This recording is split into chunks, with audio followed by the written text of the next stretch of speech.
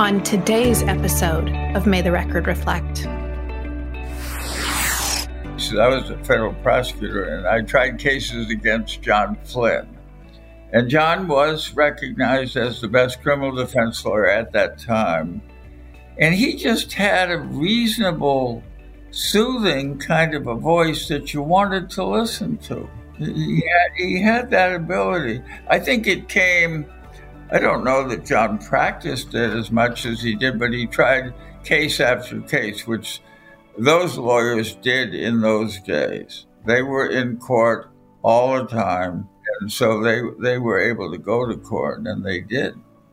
But he had a wonderful voice. I used to sit, he'd be tearing my witness to shreds, and I'd be enjoying it, thinking, this is a wonderful experience. This is great. And then it would hit me. Yikes. My case just fell apart.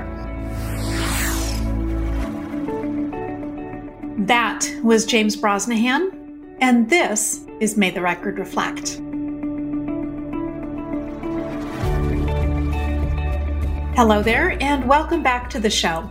I'm Marcy Mangan, host of the monthly podcast of the National Institute for Trial Advocacy, and today I am talking to a legendary legend in the trial world, a man who hasn't just practiced with and before bold name trial attorneys and judges of the past 6 decades, but he is quite the bold name himself.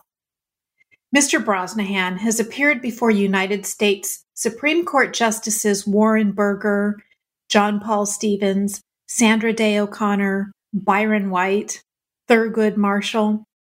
He has spoken truth to power to United States Senators Ted Kennedy, Orrin Hatch, Joe Biden. He has worked cases on one side of the V or the other that brought him within 1 and often 0 degrees of separation with headliners like Ferdinand Marcos, Caspar Weinberger, John Walker Lind, and the Oakland Raiders. It seems there's nothing he hasn't done as a trial lawyer. Mr. Brosnahan has been described as a lion of the trial bar. Even as senior of counsel at Morrison Foerster in San Francisco, he remains one of the top 30 trial lawyers in the country. He's also been teaching for NITA practically since the very beginning in the 1970s, and indeed is the recipient of our first Lifetime Achievement Award. I am honored to welcome to the podcast the one and only James Brosnahan. Here's our interview. So we are recording this episode the day after Halloween, which is somewhat appropriate given that our topic today is related to something that many people fear more than death itself, and that is public speaking. As the host of a podcast for trial lawyers, I am going to assume that most of our listeners are not among those fearing public speaking, but they still get nervous, and boy, how everybody hates to hear themselves on tape.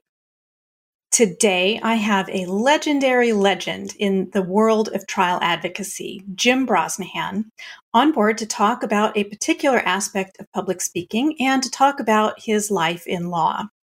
Jim, welcome to the podcast. Thank you so much for having me.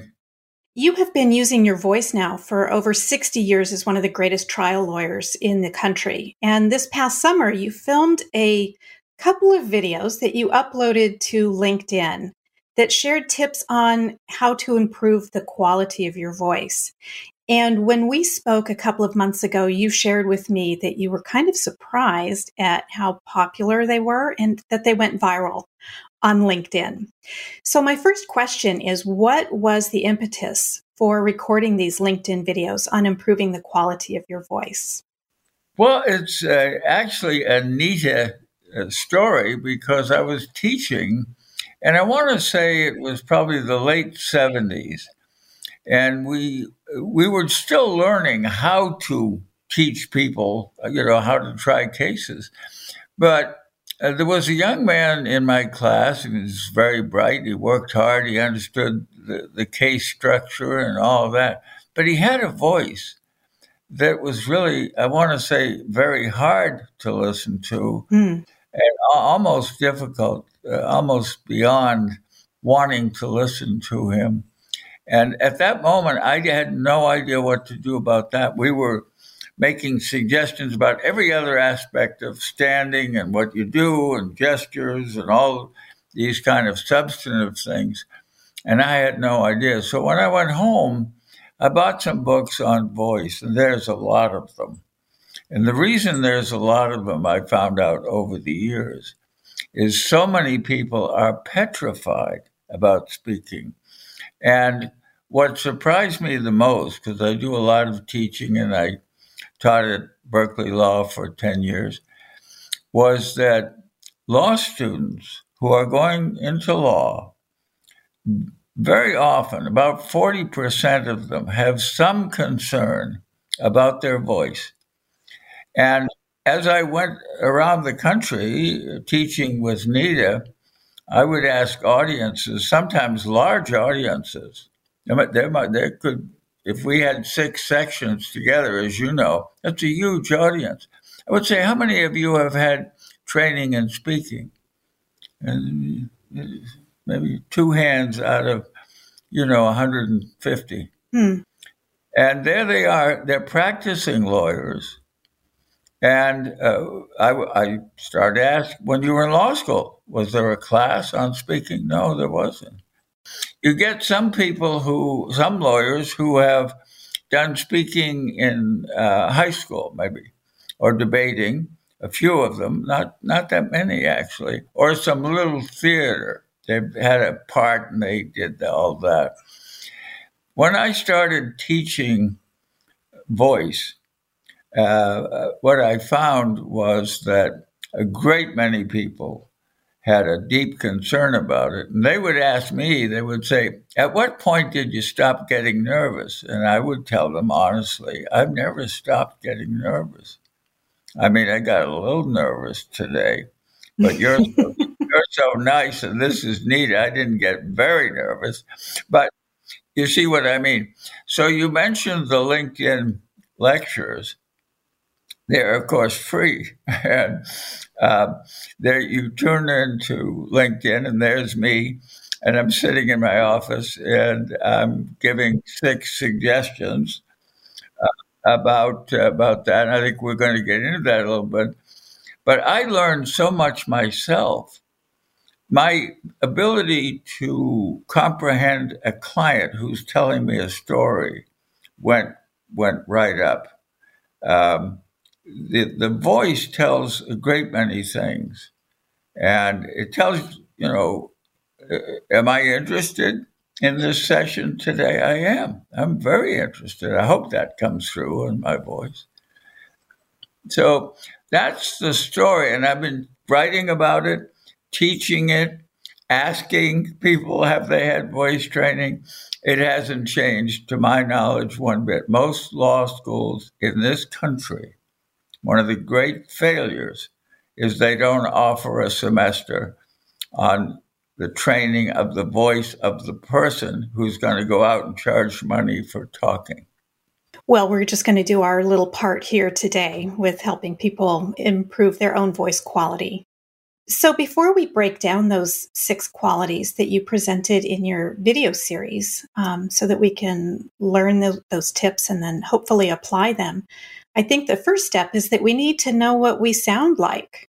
So how do we go about evaluating our own voice? Well, you take your telephone out of your pocket or your purse and you turn it on and you read something. It can be almost anything. But, of course, I could read my own book, you see. Yeah, I hope you will. You see the subtlety. And so I walked into the triangular-shaped building at the corner of Montgomery and Market Street. No, I didn't like the sound of that. I want to slow it down. I think I talked too fast. I walked into the triangular-shaped building at the corner of Montgomery and Market Street on May 11th, 1966.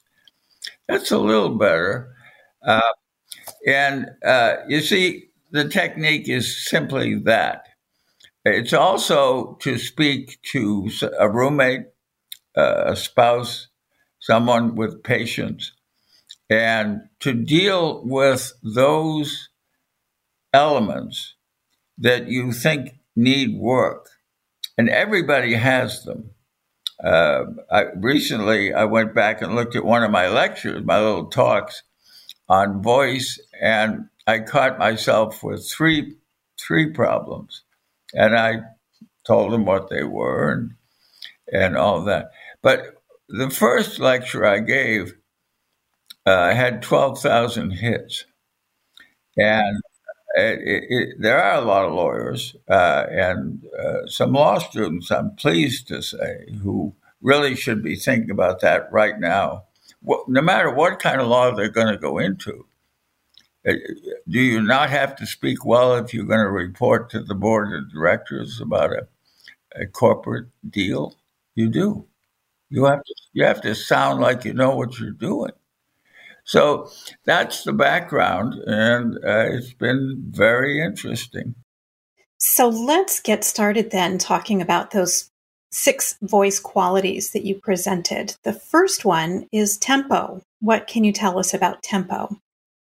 Well, I can tell a tale about myself because the first 10 years I was trying cases, I spoke very fast.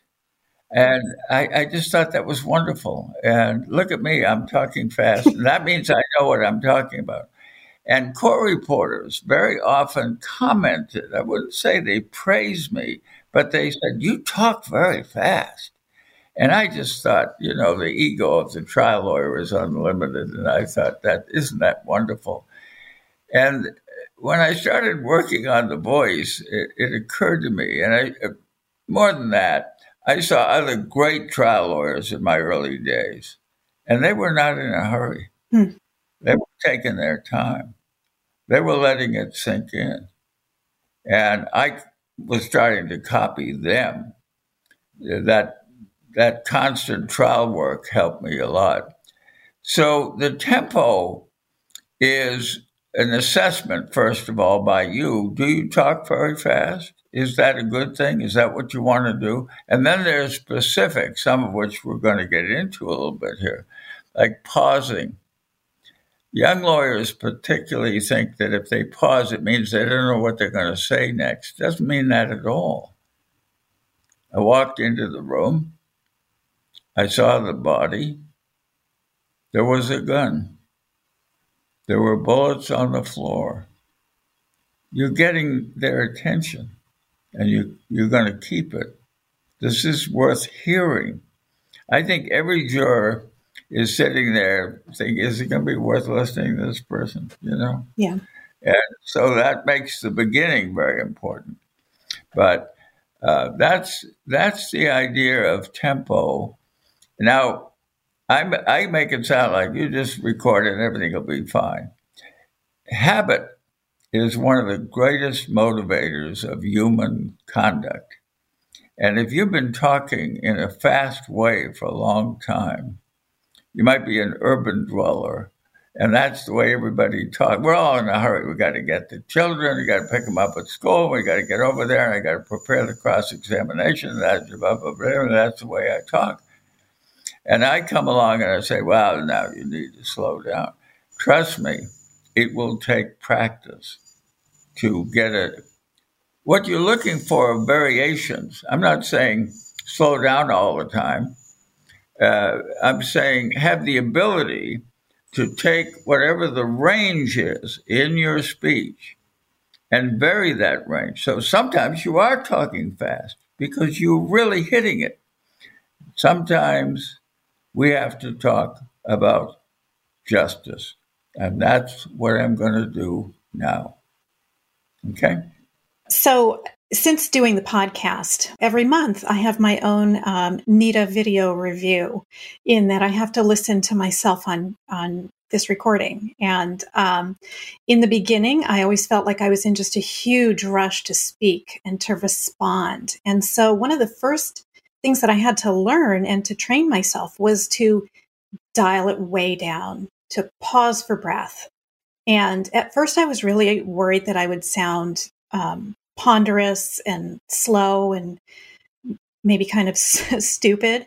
But I noticed on subsequent recordings that the more relaxed my pace was, the better I sounded, and actually the more natural. So I think that slowing down doesn't have the effect that we fear it will, that it actually is a very good thing. I think that's exactly right. We want to show people we really know what we're talking about. And that comes out in some funny ways and some negative ways, actually. And the pace is something to be conscious of. Um, there was a great criminal lawyer, Tom Sullivan is a great criminal lawyer in Chicago, had wonderful cases, taught for NITA, by the way. And he had a style of starting very slowly, right at the beginning, in a situation when the jury's going to listen to you. And he would build up and put a little more emphasis, and he would build up a little bit of speed, and he would get going, and then the facts would roll, and there it was, and the voice would go up a little bit, and there he was, and he was comfortable with that. Yes. When all the instruction is over, are you feeling okay with this? You got to be yourself. You can't be somebody. You can't be me. Certainly, you can't be someone else. You can see them, and we may talk about this a little bit. You may listen to them, and you may get ideas about how they speak. But you've got to be yourself. You got to be sincere. That's true of men, and it's true of women. I hope we have a moment to talk about both. But it's very important that you be genuine and you be yourself. So the second tip or quality that you talked about in your video was volume, which is how to project your voice without straining so that you're able to be heard. What can you tell us about that? Well, I think that's one of the more difficult things for this reason, that this apparatus in the throat here is a very tender thing. It originally it was not meant for speech.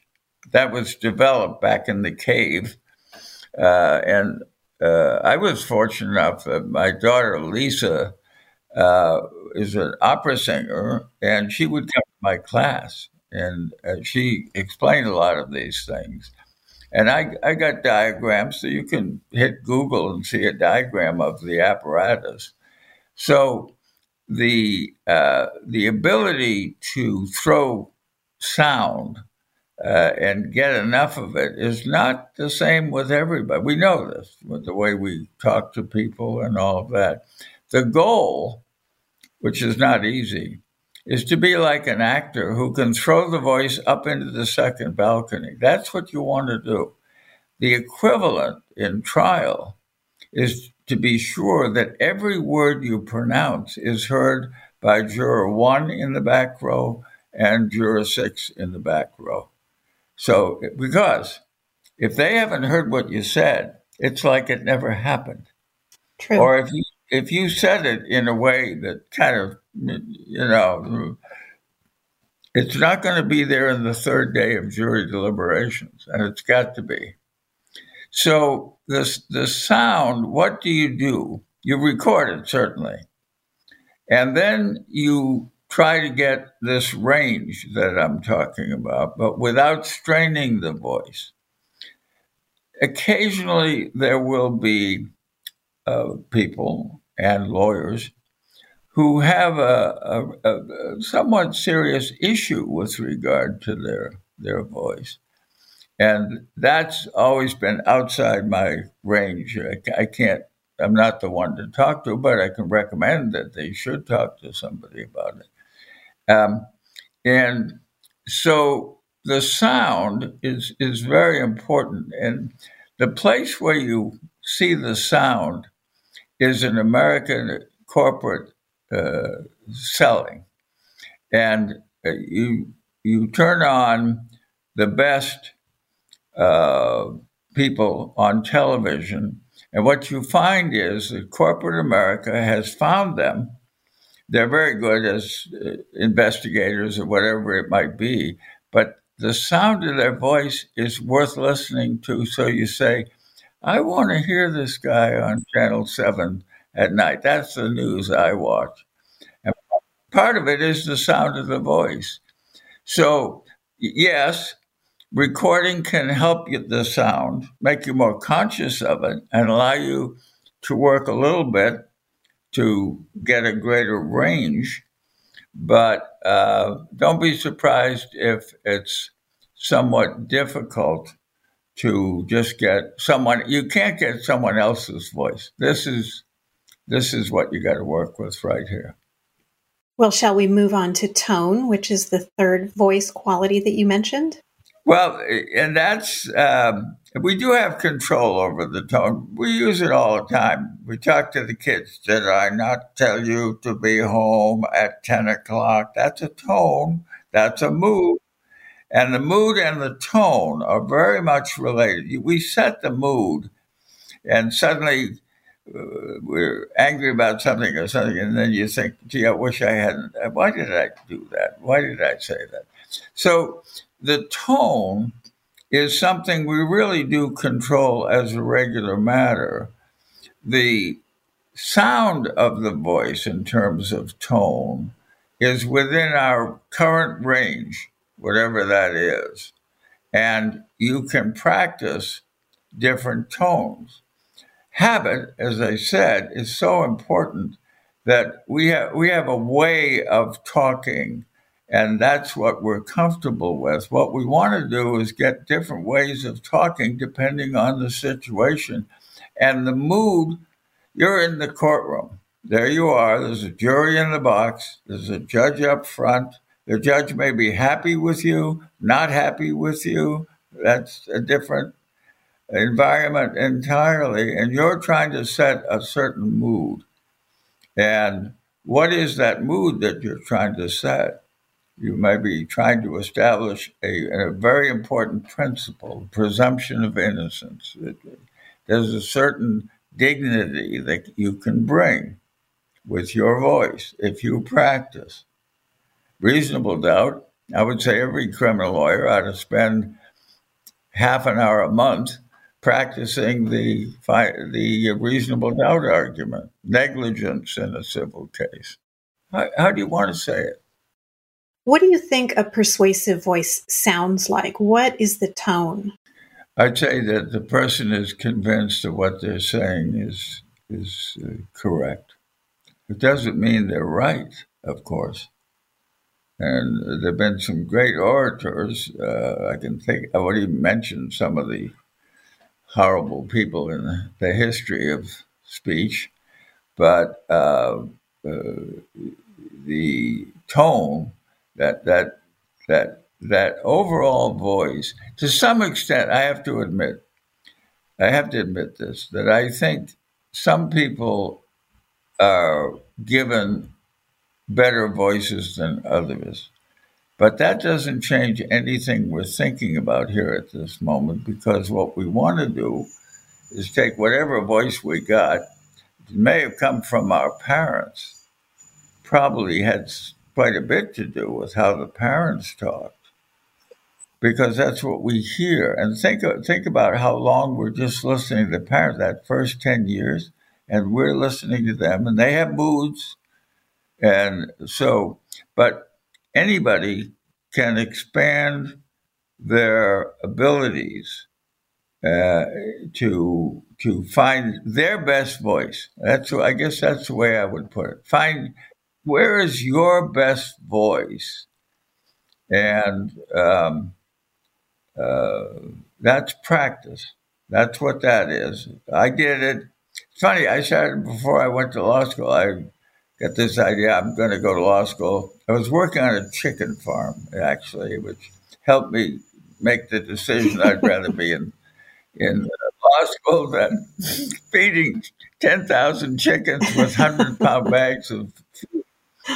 And so, but I did it then. I've done it now. In my LinkedIn we'll get to this, but in my LinkedIn session, I went back and critiqued myself. And then I confessed to the audience that I had found these defects. And, teachers do everything they can to help their students. So it takes constant practice. And we can get into some techniques. For example, my grandson has done some acting in college and later. And he was nice enough to invite my wife, Carol, and I to backstage to listen to them warm up. You know what they do? They all get together. Every actor that's about to perform, they all get together, and here's what they did. Hoo, hoo, hoo, hoo, hoo, hoo, hoo, hoo. Now, you're kidding. Before your audience turns this off, they don't have to do that. But I think my point is a good one. What is your method of warming up? Are you going to not warm up? You're going to walk up to the lectern at the beginning of your argument and you haven't done anything? You haven't done anything. You have not done anything to warm up this delicate apparatus. You got to find something you like to do, and you should do it. Yes, one of the ways that you shared you will sometimes warm up your voice is to count while you're running through like different pitches, like 1, 2, 3, 4, 5, 6, 7, those variations. And that can be one way to warm up. It is a good way to warm up. For many years, I would give an opening statement, especially the opening statement, to my wife, Carol. She was a judge for 40 years. And so she would listen patiently. And then she'd say that part about the computer chip, I didn't understand that at all, And so that was very helpful. I would go through the whole thing. And in the course of it, I would think, to some extent, see, this whole voice thing is connected to the analysis of a case. What are you going to emphasize? You can't emphasize everything. You can't just throw all the stuff at them and hope they organize it. What is it? What are the most important parts of this case? Is it the patent? Is that what it is? And that's where you make some tentative decisions as a warm-up as to how you're going to talk about the computer chip, what you're going to say. We're not talking now about what we're going to show them, which is almost more important, but what you're going to say. Well, I'm glad that you mentioned emphasis, even though it's a different type of emphasis, because the fourth point that you presented in your LinkedIn videos was actually emphasis. And that means using a lively delivery rather than flat and having vocal inflections. And that makes you more interesting to listen to. Much more so. And here I start with my experience, and I have, it may be more, but I think for 35 years, when I had time, I would work with law students and practicing lawyers about, among other things, emphasis. And so I would do one-on-one sessions with them, and I would ask them to read. I would bring a final argument of some kind, and I would ask them to read that, and I just let them read it one time. And then I'd say, all right, now this is really what you're delivering. I want you to read it. And I would mark on the blackboard, as though it was musical notes, the sound of their voice. You would be amazed, even after their fifth or sixth or seventh reading, how often those notes went like that. And I get to the point where it's beyond my competence, but it's psychological. I don't want to, says the person, I don't want to make this like this is really important because, I'm not sure what's really important. It's deeply into the confidence you get when you really have time to prepare a case. You really prepared this case, and this is it. I was interested when you said that you had worked with law students and kind of plotted their vocal inflections on a chalkboard and kind of matched them, with a musical scale. Because when I was preparing for our discussion today, I came across a musician on YouTube, and I sent you one of his videos.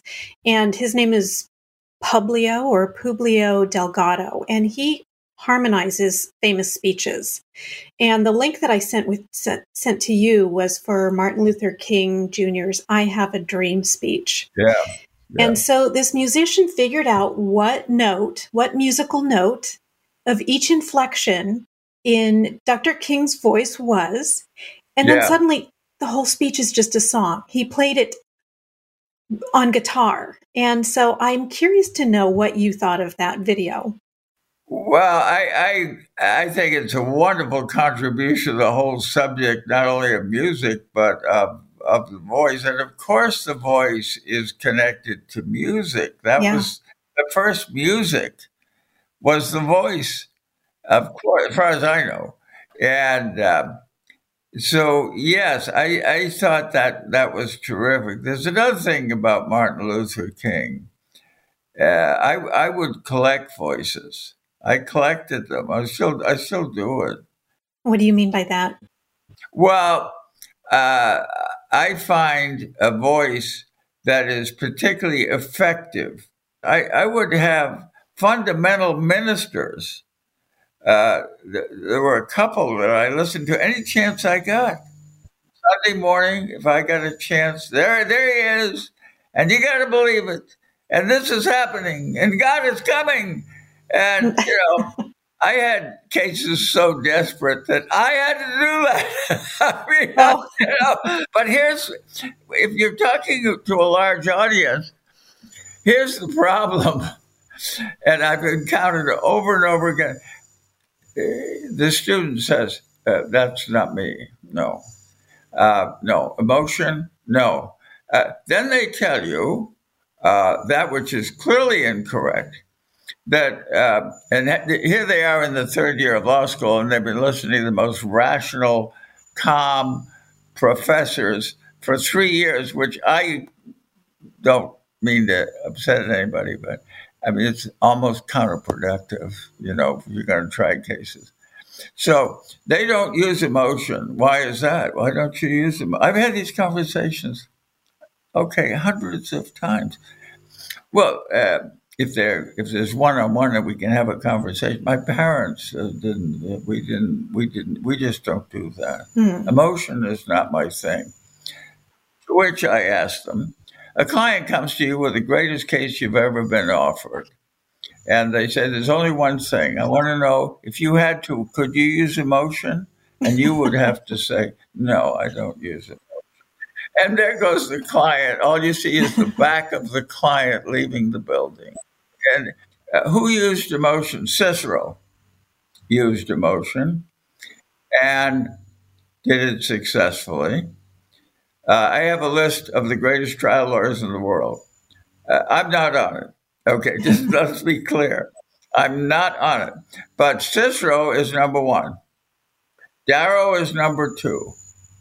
I've started to recite the names of people, all of whom used emotion when it was appropriate. There's judgment involved here when you use emotion and when you don't. Of course, you want to be calm in the patent case or whatever it might be. But there may be a part of that patent case that calls for a little emotion because he looked at our patent. And now you're putting a little sound in there. So those are thoughts about the range of things that you need. I think everybody's got to practice enough to use emotion, but there's a little boy. I've taught people starting even before Nita, but there's a little voice up here that says, that's not me, And my answer is, if they say that, it can become you. You can be that because you have the ability. In my opinion, we've been teaching here for a week or something. I think you can do it. You just need to practice it. That's all. So you mentioned that you like to collect voices. Are there any voices in particular that you would mention that you really admire, whether it's maybe a politician or a public figure or an actor, maybe a fellow trial lawyer? Well, there's a lot of trial lawyers that I started in Arizona and was fortunate enough to try cases. I was a federal prosecutor, and I tried cases against John Flynn. And John was recognized as the best criminal defense lawyer at that time. And he just had a reasonable, soothing kind of a voice that you wanted to listen to. He had that ability. I think it came, I don't know that John practiced it as much as he did, but he tried case after case, which those lawyers did in those days. They were in court all the time. And so they were able to go to court, and they did. But he had a wonderful voice. I used to sit. He'd be tearing my witness to shreds, and I'd be enjoying it, thinking, "This is a wonderful experience. This is great." And then it would hit me. Yikes! My case just fell apart. And I won't take you time to give you examples, but John was awfully good. So the next point then is clarity. That is speaking clearly and using distinct and clear words so that your message comes across clearly. What do you think is the worst habit that most people have when it comes to using the clarity of their voice? So this is where I went back to one of my LinkedIn lectures to critique myself. Not the professor saying, "Well, this is what you do." And in that talk, very short talk, a couple of minutes, I think, I found 3 Ahs, A-H. Oh, yes. Is very popular. We all get enormous satisfaction out of putting in between, you'll pardon the expression, the substance of what we're talking about, right? And we all have our favorites. And the hardest part about this is getting rid of it, because we've been doing this for a long time. It's absolutely in the consciousness of our brain. It's time for the There we go. And ooh, ah. There are all kinds of variations. Then there's worse things. Like, here's one that we use. You know what I mean? When I hear that, what it means is this person thinks I'm an idiot. You know what I mean? You know what I mean? The 49ers have a problem with their quarterback. You know what I mean? How can I not know what you mean? So they have fillers. And when you're certainly in courtrooms, the idea is to have no extra sounds. But when you give us a stream of facts, it was April 2nd.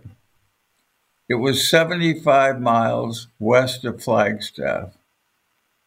Alice Cody was in her tent, a member of the Navajo Nation. She was 14 years old.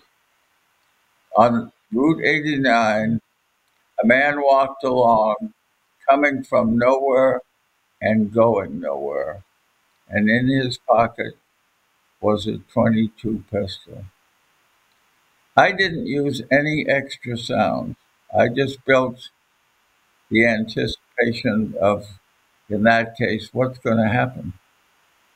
And you can get there.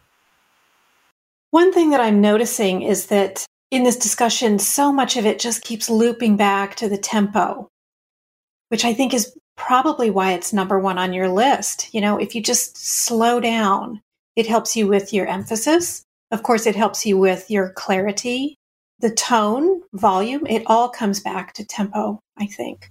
I agree with that. I think that's very, I'm glad you said that. One thing that is also related to tempo is the sixth and final of your tips, which is using pauses when you speak.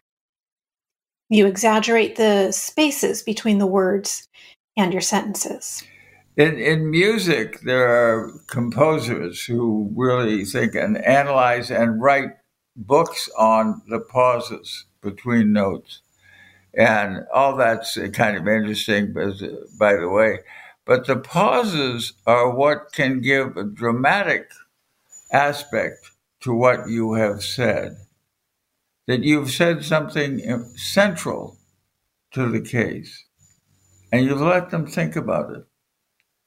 Yeah. And that's the beauty of pauses. It can be done, but it takes work to get this voice to be willing to not leap to the next word. There's one last suggestion I would make on this whole subject, which I've not only suggested to students, but I've done it myself. You're sitting at the counsel table. It's time for your final argument. The judge says, Miss So-and-so, you may proceed. You get up. As you're walking to the jury box, you take a deep breath and you start slowly. And if you start slowly, that sets a tone that your speaking apparatus picks up on. Because if you don't, if you start to, you'll never get out of that. You might get out of it, but it'll be really hard. So now I want to shift gears and talk about a book that you recently had published just this past summer. It is a memoir of your career in law, and the title is Justice at Trial, Courtroom Battles and Groundbreaking Cases.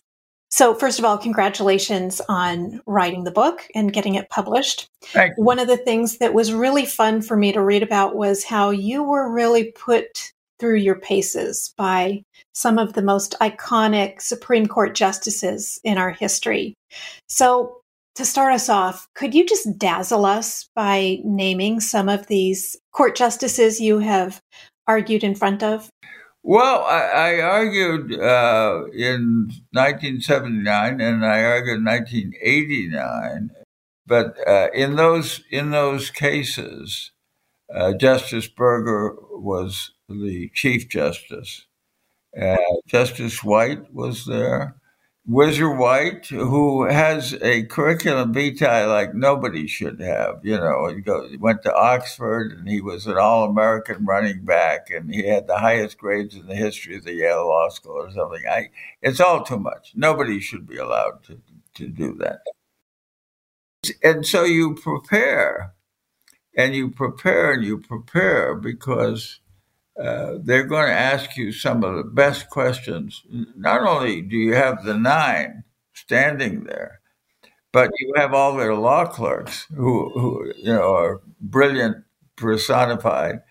And the first time I was there were battles between one wing of the court, Justice Brennan and Justice Marshall, for example, with some of the conservatives. And there were more conservatives. I needed liberals, and there were more conservatives. And for half an hour, they pepper you with questions. And what they do, most of them are quite smooth. Would you say that this and that? And you could just feel my case is disintegrating as I'm standing here listening to this question. I don't have a chance. And what shall I do? I'll keep going. I'll keep going. And in the first one, I was quite sure we weren't going to win. It had to do with privacy, and it had to do with the police violating a rule. And the big division in the Supreme Court, then and now, actually, is that the police are either hamstrung and we've got to help them get their job done, or the police overstep constitutional bounds. And when that happens, then some evidence needs to be suppressed. That's what the case was about. We're back to nerves. Do you ever get nervous? Yes. I was sitting in the Madison Hotel the night before, and I could just imagine the questions that would just come at me like some kind of a linebacker on Sunday afternoon. But there was another aspect of it too, and that was that I was so excited to be there.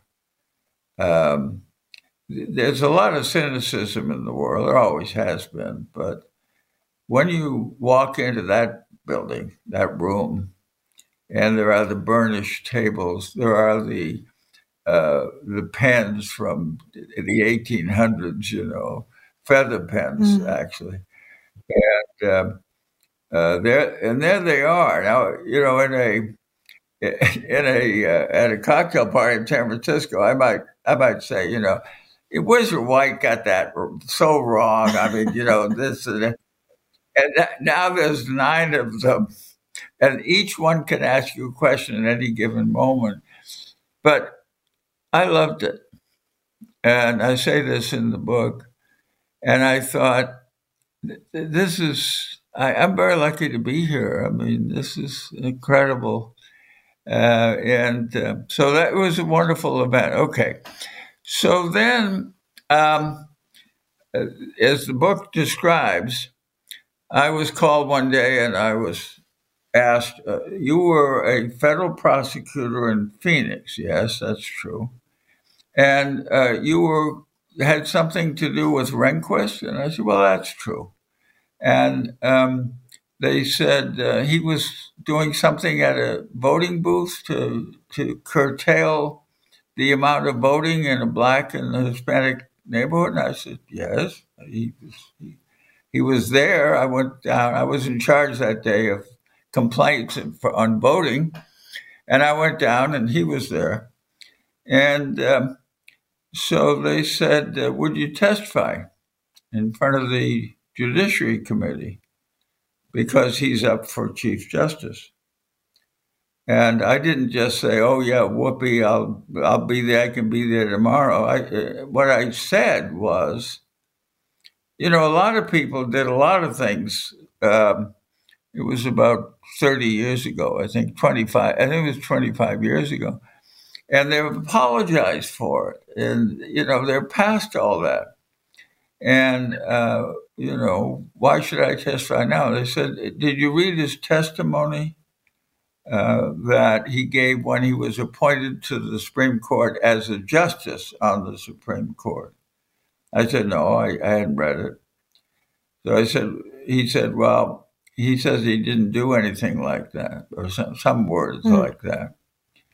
I said, oh. And would I testify? I said, if I was subpoenaed, I would. And after I read his prior testimony, I would. So back I went, and there's the Judiciary Committee. And I gave my testimony, and they grilled me for 2 hours. I don't know if the NITA board would want me to say this, but I never had more fun in my life, because that was the moment in my life where I understood the difference between political truth and courtroom truth. And courtroom truth, by the way, is really good. And political truth is what we're witnessing today in the extreme, where truth is not even a starting point anymore.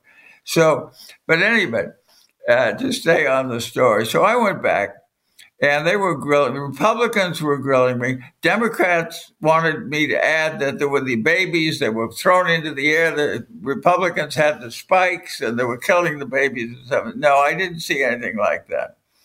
And I had a lot of experience putting witnesses on the stand at that time, a couple of whom were in real danger when I was prosecuting.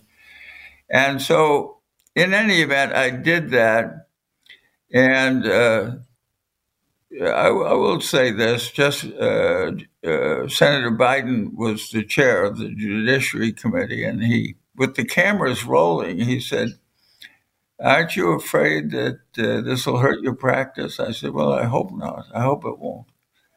Um, but it didn't really, and so then I got another case, and it was for all the political parties, all but the Republican Party, but all political parties in California to object under the First Amendment grounds and uh, right of association to not have the legislature limit what they could do.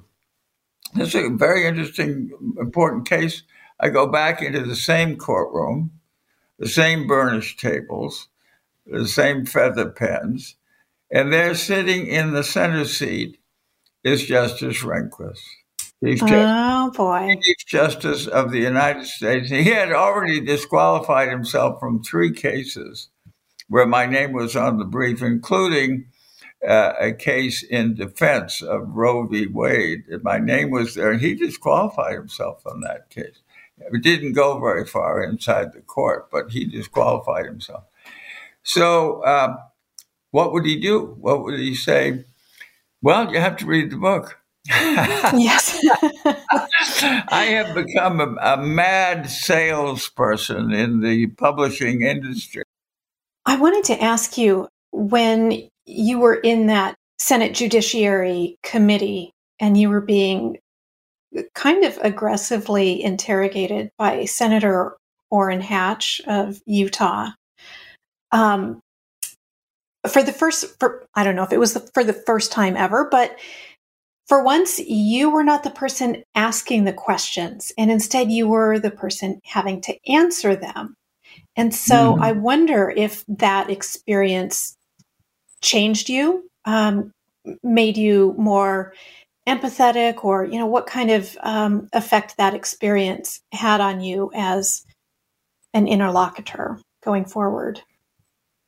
I think it's a good question. I was there to maintain a principle. What was the principle? And now, with my voice, as we've been discussing, I'll state it in rather dramatic terms. No one in this country should ever make it their business to reduce somebody else's vote. If that isn't what the founders had in mind, I'd be very surprised. And so the principal told me that this is worth doing. And if I lose some practice, some business, you can't make everybody happy. And that's what I was going to do. I was certainly going to defend myself. And that senator is a very pleasant guy. He was a great friend of Teddy Kennedy's. They got along pretty well most of the time. And Orrin Hatch, and he's from a western state, Utah, and so it was all okay with me. But I wasn't afraid of him. And one of the reasons was there's a movie where Jimmy Stewart goes back to Washington and tells them all off, and it's a great hit.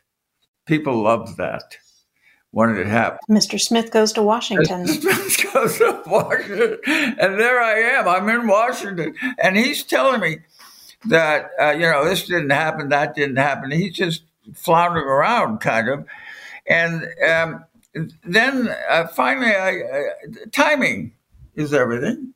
And I said, do you think I came back here to Washington to testify against the future Chief Justice of the United States, and I just made it up? And he said, yes, I do. I think you made it up. And I said, you know what? I'd rather be home in San Francisco having my favorite lunch at Jack's restaurant than sitting here looking at you. The crowd was anti-Rehnquist, and they just went nuts. And so that was in the New York Times, the Wall Street Journal, and so forth, the comment about Jack's restaurant.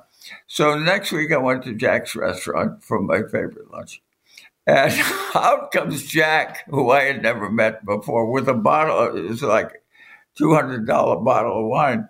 I don't know, that's felony, but getting paid off for my testimony. I don't know. But anyway, it was good wine. I don't think I was afraid very much in my practice. No, it doesn't sound like it. No, I just wasn't. Whether that's the sports I played in high school and college, I don't know. Whether it's my personality, more likely. Um, but it is something that lawyers, trial lawyers, any kind of lawyer really has to have. There have to be times when there's no alternative. One of the biggest issues for lawyers, difficult issues, is where the client wants to do something illegal, unethical. We have now a group of those people who are all indicted and everything. They didn't make the decision they had to make. Well, you have in your career taken on some very controversial clients. I'm thinking, for example, John Walker Lind, who most of us know of as the American Taliban. He comes to mind. Did you ever have to deal with people disagreeing with you for taking on those representations or misunderstanding why you would even contemplate it? Yes. John is not in the book at his request. So I do talk in the book about representing people charged with terrorism. And I won't go into his case particularly, but the prosecutors don't always get it right. Let me say that much. And the lawyers that I've read about took it as a matter of course, and lawyers today take it as a matter of course that when they're representing a despised person, a lawyer who allegedly, now proven evidently, killed his wife and his son, and there they are. Then there they are standing next to that person. What are they doing that for? What are they doing that for? They could write wills. They could do estate planning. Why are they there? And I tried in the book to get at some of that, to answer that question, which a lot of lay people ask, is how can you do? How can you do? How can you do? Maybe there's something in our character that likes to speak truth to power, and the hell with the consequences. Now, to answer your question, we had death threats in several of my cases. We had death threats. We had people who drove us around in different directions every day. We had instructions to our families as to how to protect themselves. And as I say in the book, and this may just be misunderstood, and there's nothing I can do about it. I think it's the highest and best calling for criminal lawyers. And they do it every day. They do it every day. They're on TV every night, and there they are standing next to these people who might be mentally ill, might not have the parts of the brain called empathy about anybody. And the lawyers make themselves into experts on mental illness and what arguments you can make for such people, how to avoid the death penalty, how to get it so it's only life without possibility of parole. And I have a case in a different chapter where the man served 17 years in jail, and I was asked to try his murder case when he got another chance. 17 years later, he got a chance to retry his murder case. And we did, a team from Morrison, Forrester did that. And so there's resistance in criminal lawyers. There's I'm going to fight this. And that's what we're going to do. And not sure what the psychology of it is. In my case, I think it had a little bit to do with running into people in power over me that were wrong. One was a doctor, and the other one was a nun. Oh. Yeah, none will do it, that's for sure. So by the time I'm 10, it's in the book, but by the time I'm 10, I'm ready, to resist powerful people who are wrong, Well, one thing that we at NITA know about you is that you always carry around a copy of the Constitution in your jacket pocket. And from my perspective, I see your willingness to have taken on those kind of controversial criminal cases as an extension of that, as an exercise of your belief in defending the Constitution, of defending that we all, as American citizens, have the presumption of innocence, and that everyone is entitled to legal counsel. Of course they are. It took years to get it applied, but of course they're entitled to counsel and to make all the arguments. And, reading these biographies in my early days of John Adams, for example, I don't like myself to any of these greats, but John Adams represented British soldiers in Boston at the moment of enormous turmoil. So, okay, why did he do that? Why would he do that? He was the lawyer to get in Boston, as we say. He was the lawyer to get. And when Lexington and Concord happened, he heard about it. And he got on his horse and he rode up towards Lexington and Concord for what reason? Because he wanted to see that there were actually dead British soldiers. And when he saw them, he said to a companion, I guess, who was with him, he said, "We're in it now." Why was he in it now? Because he was going to fight for a free country. Now, did I get any of that wrong? I don't think so. Is it? I tell young ones, I really mean it. I would start again. If I could, if I was 25. As a nation, over the last several years, we have found ourselves, unfortunately, in a rather protracted and multifaceted constitutional crisis. And we're being confronted with questions that we've never contemplated, much less endeavored to actually figure out the answer for. And so in going down this path, we've heard from whistleblowers and witnesses who have placed themselves at significant risk, like life or death risk, by giving testimony against those with great power. And so, I'm thinking of some of the things that you've been talking about previously. And, here we are. History repeats itself. The more things change, the more they stay the same. So as someone who has spoken truth to power, what do you think it takes? What are the characteristics of somebody who is willing to place themselves at huge risk and speak the truth? I have a chapter in the book about the investigation of the murders of two Irish lawyers in Northern Ireland. You talk about courage. Those two, Rosemary Nelson and Patrick Finucane, gave everything they had. They gave their lives for representing who they represented. We went over there, investigated that, and we found quite a bit that's described in the book. But the Irish history, which I won't go into, is the one of suppression, colonialism, unfairness, injustice. It goes back several hundred years. And it comes from two sides, the church and England. Yeah, and I won't go into it any more than just referring to it frivolously as being Irish, but I think that the criminal lawyers that I know, first of all, they are among the most ethical lawyers I've ever met.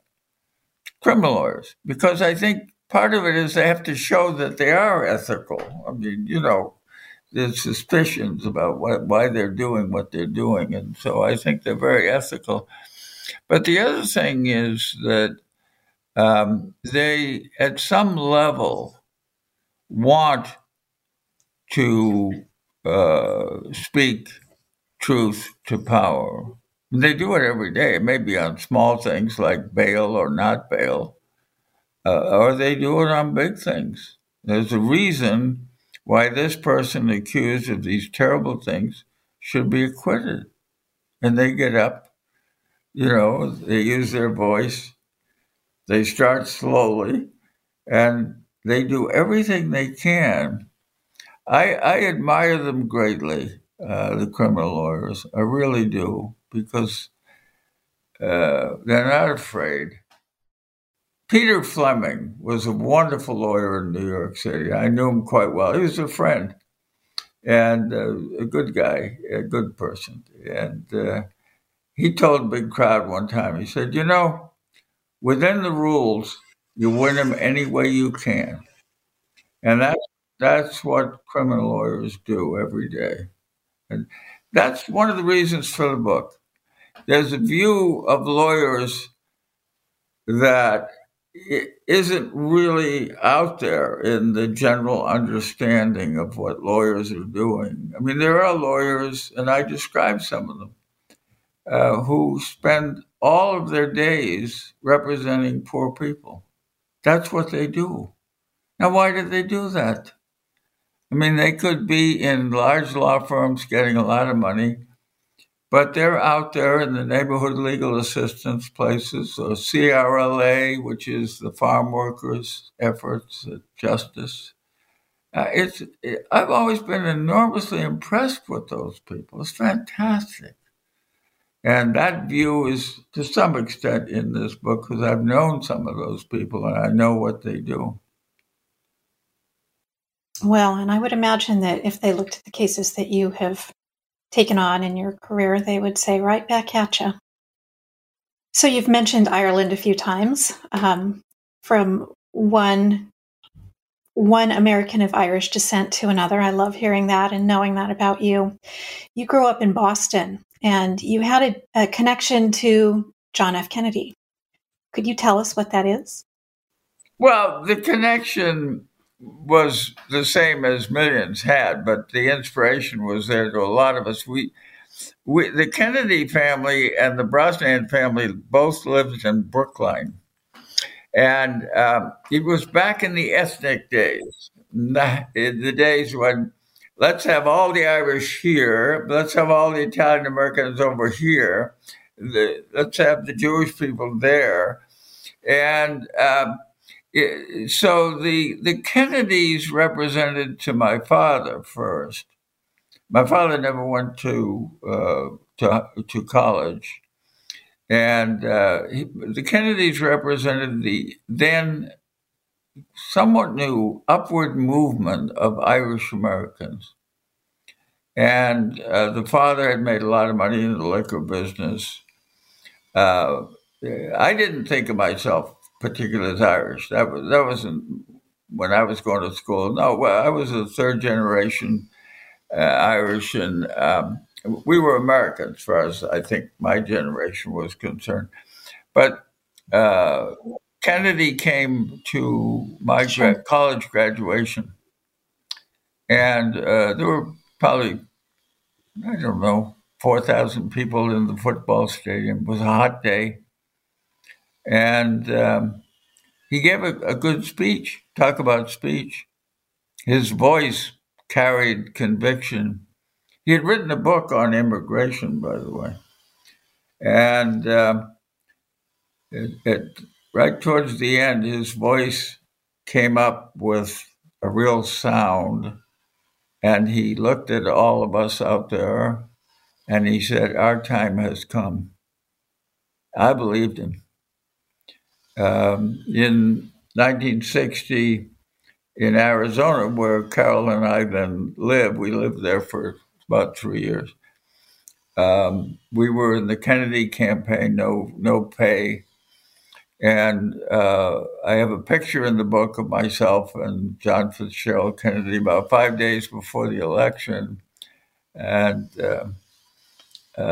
he was the leader. And I will tell you one story, if you don't mind. As assistant U.S. attorney in Phoenix, federal prosecutor, we were invited over to Los Angeles because Robert Kennedy was attorney general. And he was going to talk. Went around the country and talked to every assistant U.S. attorney and asked them this question: how can we make the Department of Justice better? So we all got up and we said things.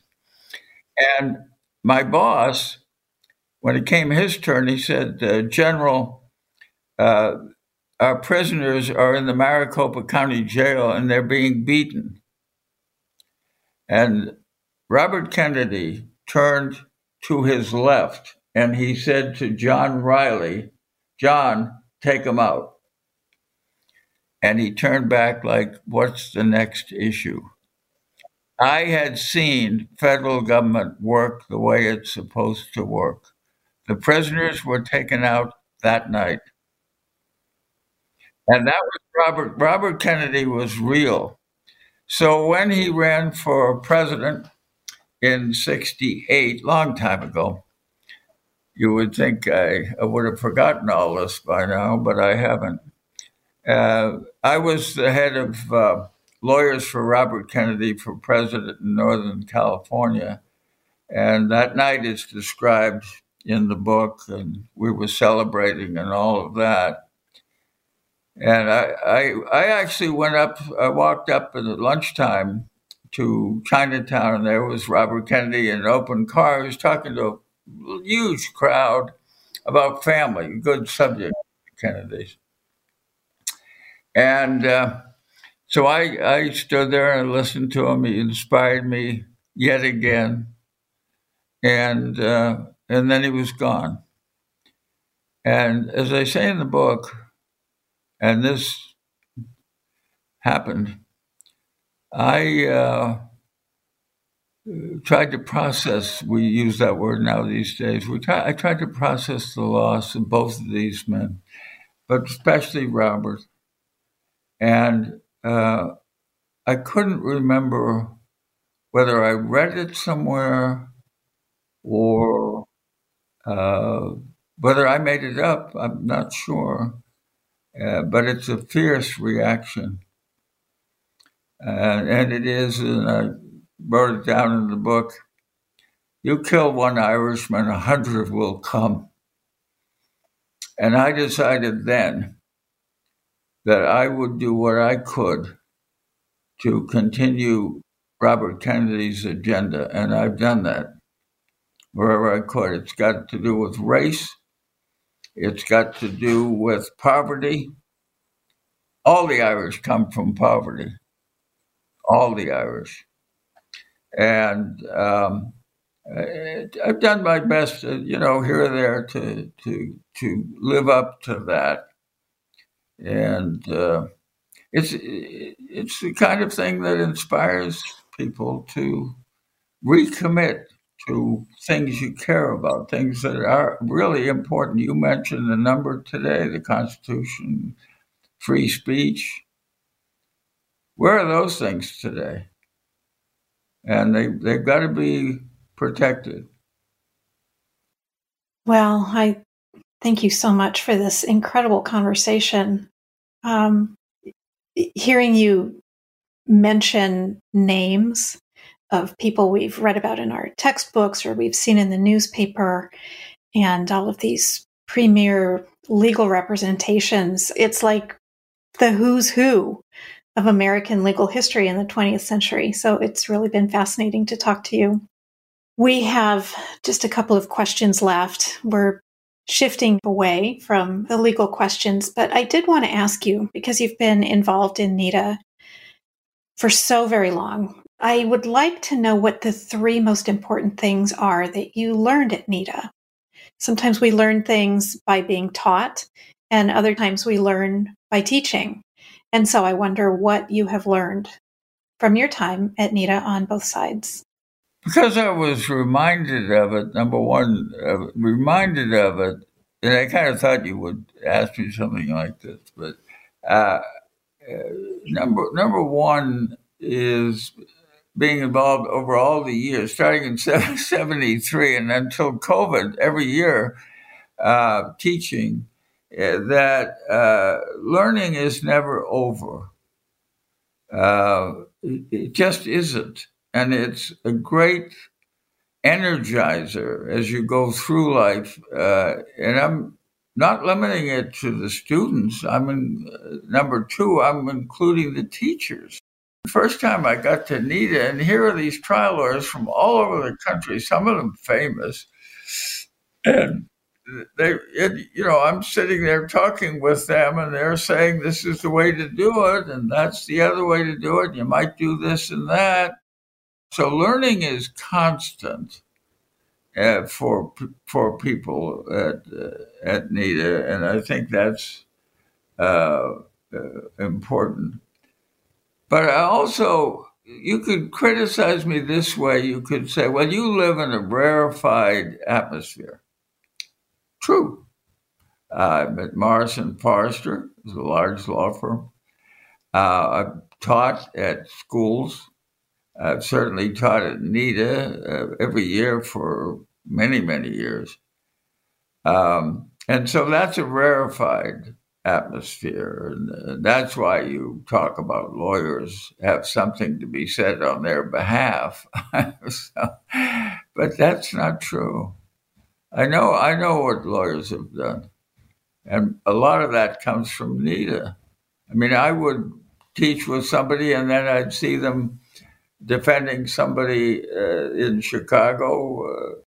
I'm just going to, end these comments with this. My friend Bob Hanley was at General Block.